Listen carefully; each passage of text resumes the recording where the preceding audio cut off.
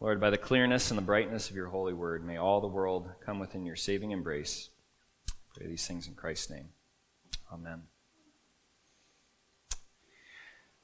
This past Tuesday was my birthday, which that's great. It's good to have a birthday.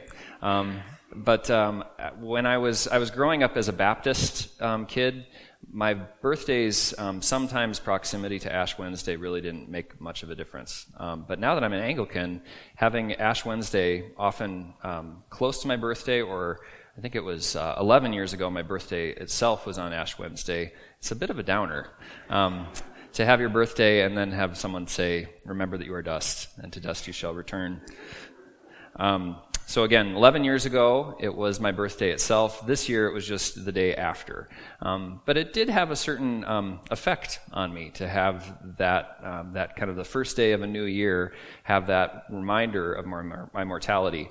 I looked online, and I'll have to be 108 until my birthday falls again on Ash Wednesday. And by then, I will definitely know that I am dust, and to dust I shall return. But it was a happy birthday, but it was an unusual character to have those 2 days close to each other. Maybe similarly, last year was Valentine's Day was also. So I love you and you're going to die was sort of the message last year.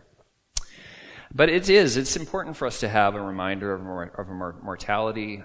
That is part of the season of penitence. It's a penitential season in which we remember our sin, that the wages of sin is death, and that we are in need of a Savior. And so this is a particular season of 40 days, not counting Sundays, because Sundays are feast days where we remember the feast of Jesus and remember his resurrection. That during this time we turn from sin, and we turn by repentance and by fasting, and we turn towards the Lord. We turn from those things that are of the world that's passing away, and we turn towards those things that are eternal, turning towards holy appetites of God's word and sacraments, things that will sustain us through the wilderness until we come to glory with our Lord.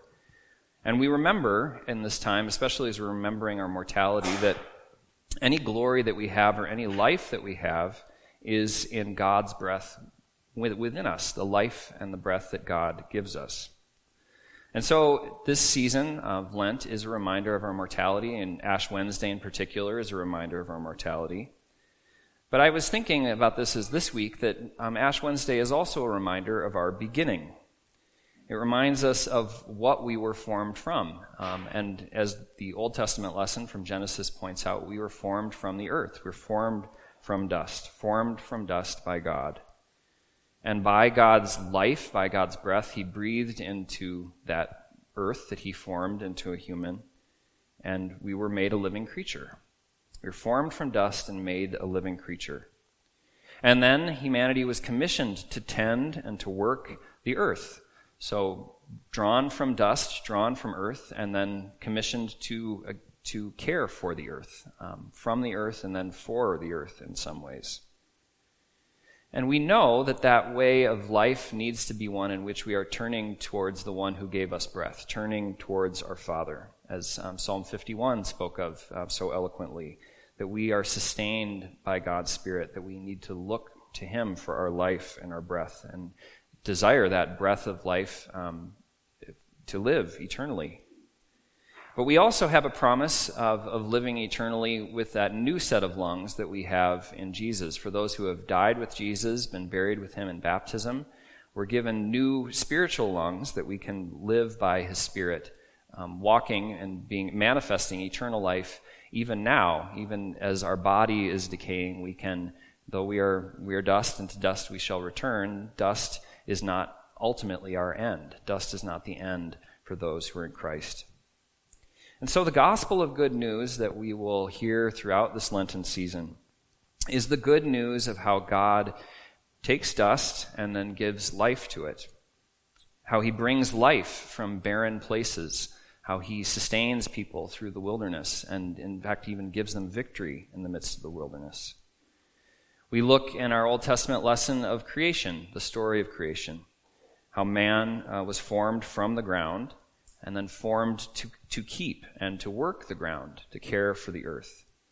How Adam, who was formed of earth, was also in some way formed of heaven, as heavenly breath was given to him.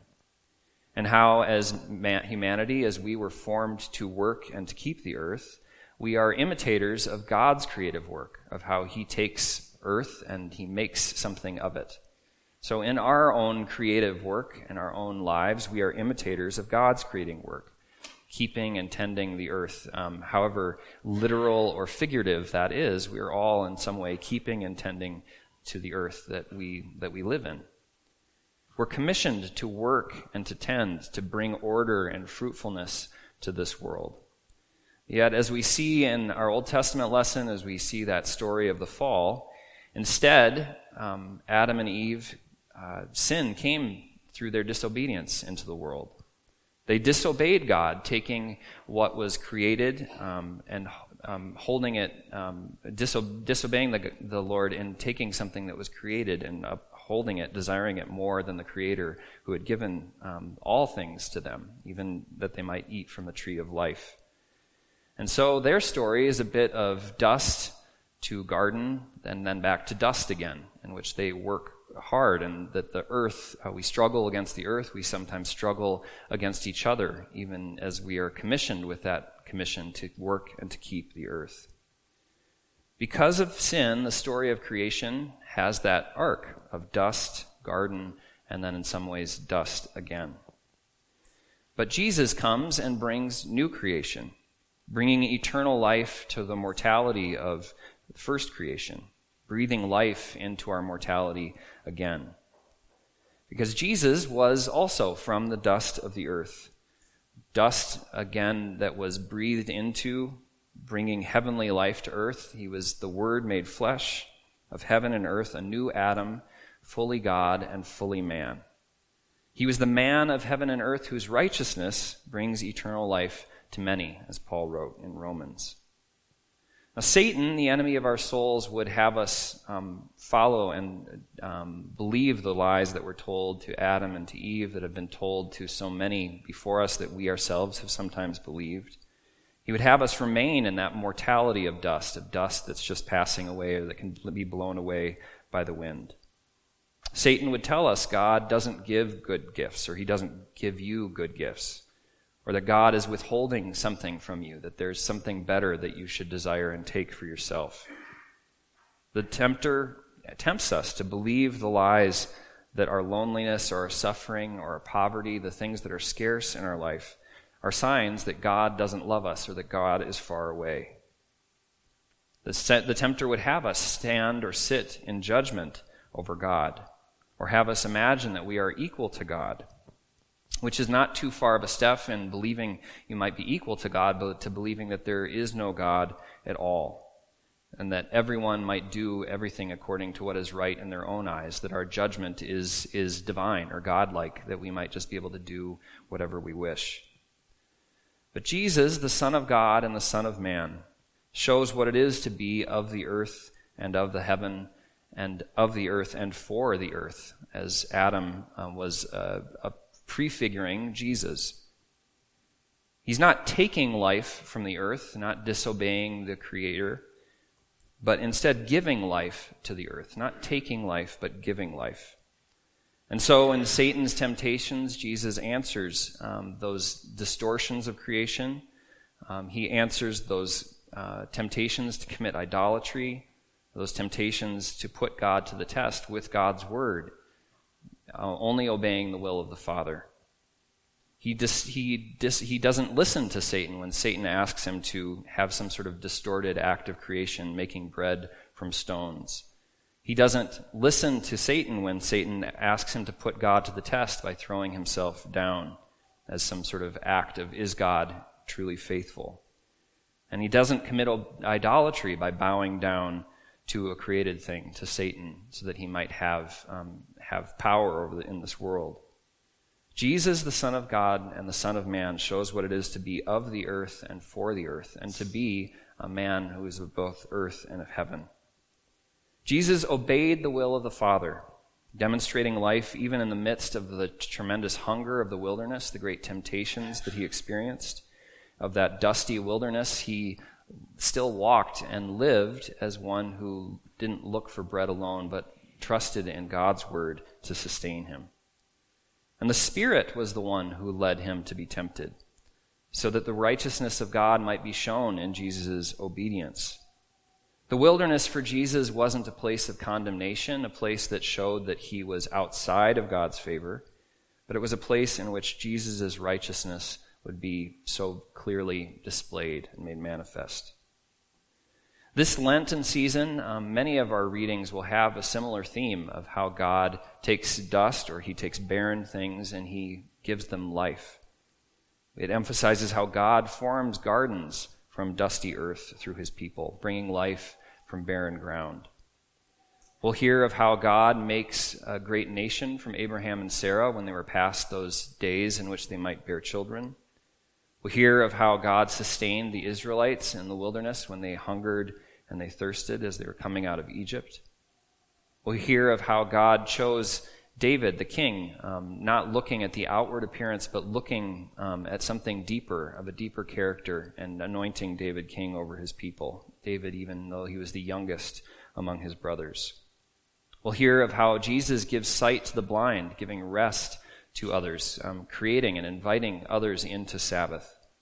And finally, of how Jesus calls the dead out of the grave, as he called his friend Lazarus out of the grave, prefiguring his own resurrection. Our Lenten discipleship groups during this season will likewise be places where we can walk together, providing opportunity for us to grow in that identity of what it is to be people of God and fellow disciples of Jesus. Finding ways to encourage one another and to hold fast of the confession of hope that we have received in Jesus Christ, and stirring one another up to continue in those love and good deeds that he's called us to, of how we can work and to keep the earth in the various places that we are and the various spheres that God has placed us. Being of the earth and being of the earth and for the earth has some obvious ecological responsibilities and some things that we can think of, but it's not purely a naturalistic responsibility, not one that's merely about what we consume or how we dispose of what we consume. God has given us charge to care for the natural world, but it has broader and bigger implications for us, again, of how we are to follow as imitators of a God who is very creative. How we, being created in the image of God, might ourselves create. We're created in God's image to create and make beauty in this world. We'll have opportunities within our worship services to show that beauty in the world through music, through visual art, and then as well in our own time as we are putting off certain things and putting on new things. God leading us into places where we might be priests of time and space in our own spheres, in our own personal lives, but also for others, that we would create space in which others would be attentive to God's presence, that we would not be people who are impatient or judgmental, even though we might be fasting and those things might be working on our own hungers. We find what it really is to live by God's word and not by bread alone. During Lent, we do remember that we are dust, and to dust we shall return. But as I said, dust is not the ultimate end for any of us. It's not the final end for those who are in Christ. God knows our frailty. He remembers that we are dust. And in Jesus, he put aside all things, taking on the form of us, of servants, taking on our human likeness, humbling himself even to death, a death of truly being buried into the earth, even to that point of death on the cross. So God knows our frailty. He knows our weakness. And we remember our origin in the Garden of Eden. We remember our sin as those who are heirs of Adam and Eve, but we're not merely heirs of them, but heirs with Christ. Because there's another garden that comes to us as we come to the end of the season, the garden tomb from which Jesus rose again. And that tomb, that other garden, and that dust from which Jesus rose, was a place in which Jesus rose again, in which God raised him from the dead. God breathed life into dust and calls us to work and to keep his creation in newness of life. And Jesus is that firstborn from the dead that we can follow and that we'll celebrate. We celebrate each Sunday, but we'll celebrate in a special way at Easter. And so remember that you are dust, and to dust you shall return this Lenten season. But remember, too, that if the Spirit who raised Jesus from the dead dwells within you, that God, too, will raise you as he raised Christ Jesus from the dead and give life to your mortal bodies through that Spirit that he has breathed within you and that dwells within you. So especially over these 40 days, may the grace of God reign in you through righteousness, bringing eternal life through Jesus Christ our Lord. In the name of the Father, and of the Son, and of the Holy Spirit. Amen.